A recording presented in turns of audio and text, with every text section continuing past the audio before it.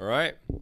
Welcome to the second episode with me, Marcus Selly. This is the Cell Talk podcast, and this episode is called The Rogan Advice. In this episode, we're going to be discussing perspectives, and we're going to be talking about fear, we're going to be talking about mindset, and we're going to be talking about the one of the best advice I ever heard. So before I get into the specific advice, I wanted to kind of talk about how when I was younger, the coolest stories I heard about people that were successful were people who overcame adversity and people who maybe in the beginning were not talented and didn't have the skills or resources but still managed to push through and really become successful. I love to hear the comeback stories. I love the movies about like the underdog or the people or the man that had that big challenge or that injury or that had that like adversity in the beginning, and they have to overcome that and really work hard and have discipline to really get their results that they wanted. And that's why I love to listen to, for example, Tony Robbins and listen to Kobe Bryant and Michael Jordan and hear the people where they came from. You hear, for example, with Michael Jordan, he was cut from his high school varsity team. He didn't have that like magical basketball talent, and he had to work. And not a lot of people don't know this about him, that he was cut from his high school team because he was terrible. But later he's probably the best basketball player of all time. A different example is Robert Downey Jr. He got imprisoned and then is now one of the most highest paid actresses in the whole world. You have guys like Tony Robbins, like I mentioned before. He came from an abusive childhood where his mom, I think, shoved soap down his throat until he threw up. And he's now built one of the biggest coaching businesses in the whole world, where he has a $5 billion empire. And so kind of the advice that I heard from Joe Rogan, he talks about how you should live your life like you're the hero in your own movie, and the movie starts right now. So basically, you're pretending that there's a documentary crew following you around and watching what you're doing. And for my sake, this helps so much because it really put perspective and really put kind of maybe some accountability on the things that we're doing day to day. Then if I imagine that documentary crew following me around, they were seeing, okay, what are my habits? What are my eating habits? How much do I work out? Do I have a clear plan for every day? And like he said like the movie starts now. You're in the first part of the movie, and you've probably seen a lot of movies where in the first part it's very difficult for the character or the hero, and there's some challenge that they have to overcome. And because people want to skip that part, they want to get to the part where it's all nice and they have the skill set that they need and they have the life that they want. But you have to go through that first part of your movie that could be very challenging, and people have different challenges and adversities that they have to deal with. But yeah, the first part of the movie is supposed to be challenging, and that can be an exciting thing. And so go really in detail on what is that hero doing? What is the ideal version of you doing day to day? And maybe document, like write the things you're doing down. I did this, like I think it was David Goggins. He talked about this, where if you write down what you're doing during a day every 10 minutes. So you write down what you do every 10 minutes, and that really gives you a clear picture on what you do. And for my sake, I noticed I was procrastinating a lot. I just dabbled and didn't do the stuff that I should be doing, and I maybe want to do, but maybe are afraid to pursue. So you're living in the first part of the movie, which can be difficult and challenging, and this is very important. Where write down the things you need to do, write it down, and also with the goals, write down what you need to do and the goals that are included with that. Joe Rogan also talks about how you choose what mindset that you're going to maintain. You choose what mindset, because people think that your mindset is just, you can't control it, you can't change it. It's your brain is fixed and it can't change. And I talked about this in the last episode. Check that out if you don't know this topic of the growth versus the fixed mindset. You choose what mindset you're going to maintain every day, because if you're affected by the external factors during the day to day, it's very hard to maintain a good mindset. It's very hard to, for example, with social media blasting you with comments and likes and different news articles. So if you go to the news, you just watch how you're feeling when you read terrible news and horrible news and around what is happening in the world.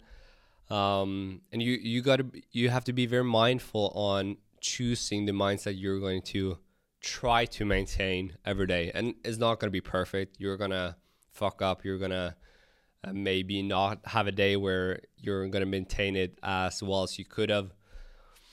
But yeah, I like the idea of you mindfully choose how you try to choose your thoughts. You try to maintain that mindset, or you don't choose your thoughts. You choose what you focus on, because what you focus on is what you get. And yeah, your focus creates your thoughts.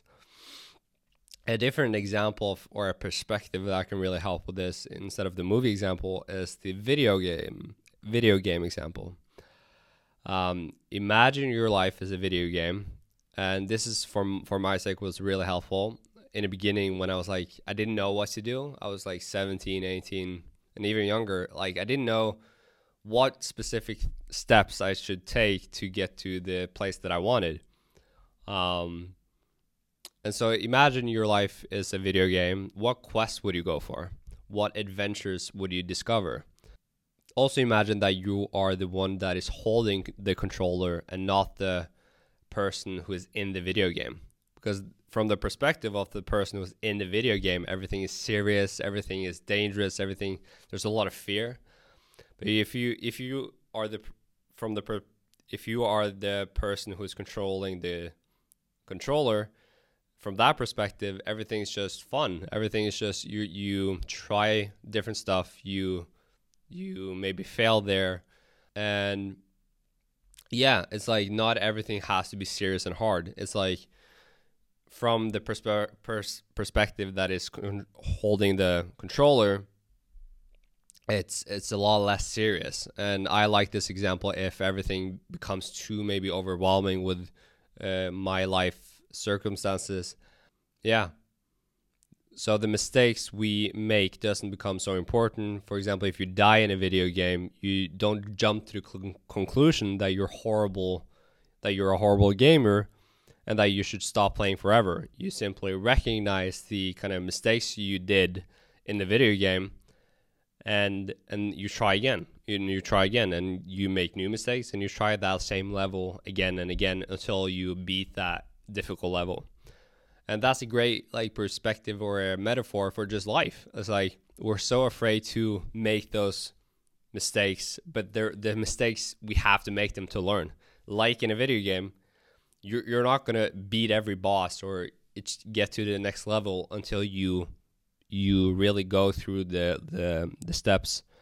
So yeah, a different tool that has worked for me in terms of dealing with fear, because these perspectives can help, but with my experience and the people I've talked to, you can basically sum up people's problems when they don't take action is fear. fear of just fear. And this can be very tricky to deal with because fear is a very uncomfortable feeling. And the only tool that has worked for me with dealing with fear is, instead of trying to push that feeling down when you get anxious and you get nervous, when you get cold hands and your heart is racing, instead of trying to push it down, you kind of embrace it and change your relationship with fear. For example, with kids, when they feel those emotions, and maybe when they get fear, they're excited. And maybe you remember when you were younger, it's like you feel differently with that fear. You like to maybe do dangerous thing, or yeah, it's like you embrace that fear. And maybe the goal is to feel that fear because you're alive and you feel amazing and your heart is racing, and it means you're alive, and embrace it instead of resisting it. And so that's being basically the only tool that can really help with that practically. Yeah, no, it also means that you're doing something outside of your regular day-to-day. And you can just document this, how much of your day-to-day is the same stuff you're doing over and over and over again. And this is really scary because you just see how much of the things you're doing is the same as yesterday or the same as last week, and you have the same thoughts, you have the same actions, and you have maybe the same problems. And so when you feel that fear, maybe it means you're doing something differently, and maybe you're doing something that you know you should do. And also, when in the moment where there's a certain thing you have to do and that fear really comes up, the only solution really to really push through that fear is to do that thing. I think one of the number one fears of most people is public speaking. And so if we go with this example and think practically, how can we deal with the fear of public speaking? Is on the one side, realize that you're not going to die, there's nothing bad happening. And then the other side is just, you got to public speak more. And most people know this, but for most people, the most difficult thing is to actually just do it. And this is where accountability comes in. Accountability where, okay, if, for example, if me and you are friends and I give you $1,000 and say, I have to do public speaking or else I don't get those $1,000 back, I'm for sure going to do the public speaking because of that accountability. And so that can really help. Yeah. A different advice around fear that I got from a Olympic coach. He said, meet your fear with curiosity, and kind of go into what is that fear? What does that mean? Fear of what? And be very specific and maybe write this down. So meet your fear with curiosity and really try to understand, okay, where is this coming from, and fear of what? And be very specific, and like I said, write it down. Because fear is really vague, and it can really help to go into that specific feeling, kind of try to understand it. But for my sake, that hasn't really fixed the fear. It's just helped me deal with it. But then the most important part is to take that action, and just because people misinterpret like taking action, for example, with public speaking, until you get numb to the feeling. I would say do public speaking if you're afraid until you become comfortable being uncomfortable. Like you become comfortable with having that fear. And when you get to that place, that's when really that fear has just disappeared. Also, if I heard this from a different mentor, he talked about how if you can't control fear, you should use fear.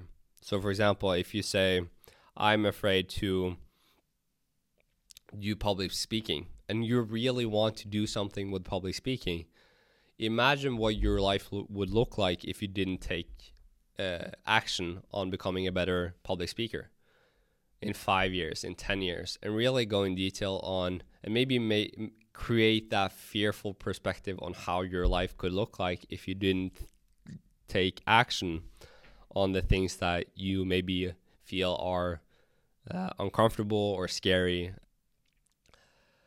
So yeah, the last thing I kind of wanted to touch upon in this episode is we're too quick to judge an experience as either good or bad. And you hear this all the time when you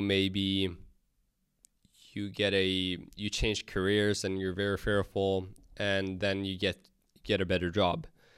You sometimes, it's like we're just too quick to judge an experience as good or bad because we don't know that like if you break up with a girlfriend or a boyfriend, that could lead to something better. And same with like changing a university, changing jobs, changing careers. We're very quick to judge, oh, this is bad or this is good. Sometimes, or very often, it could lead to something better, but only if you're willing to really go and see the lessons from the mistakes or failures that you make.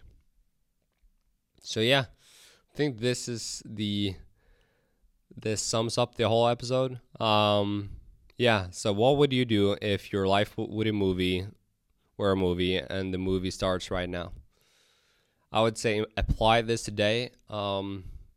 That's one of the things I didn't do when I started out this process, and it's like I didn't apply the things I learned. I thought that like I just had to learn it logically, but that didn't work. So really try to apply this and try to maybe write that advice down on a piece of paper, hang it up on your wall, and so you can see it every day. And yeah, I think that's it. Have a amazing day, and next Tuesday, I'm going to have a podcast with a stress coach from London. He has his own business, and I'm very excited for that episode. I'm not going to reveal who he is. So that episode is probably going to come up Wednesday or Thursday. And yeah, we're going to be having some cool guests coming on the next episode. And yeah, see you soon.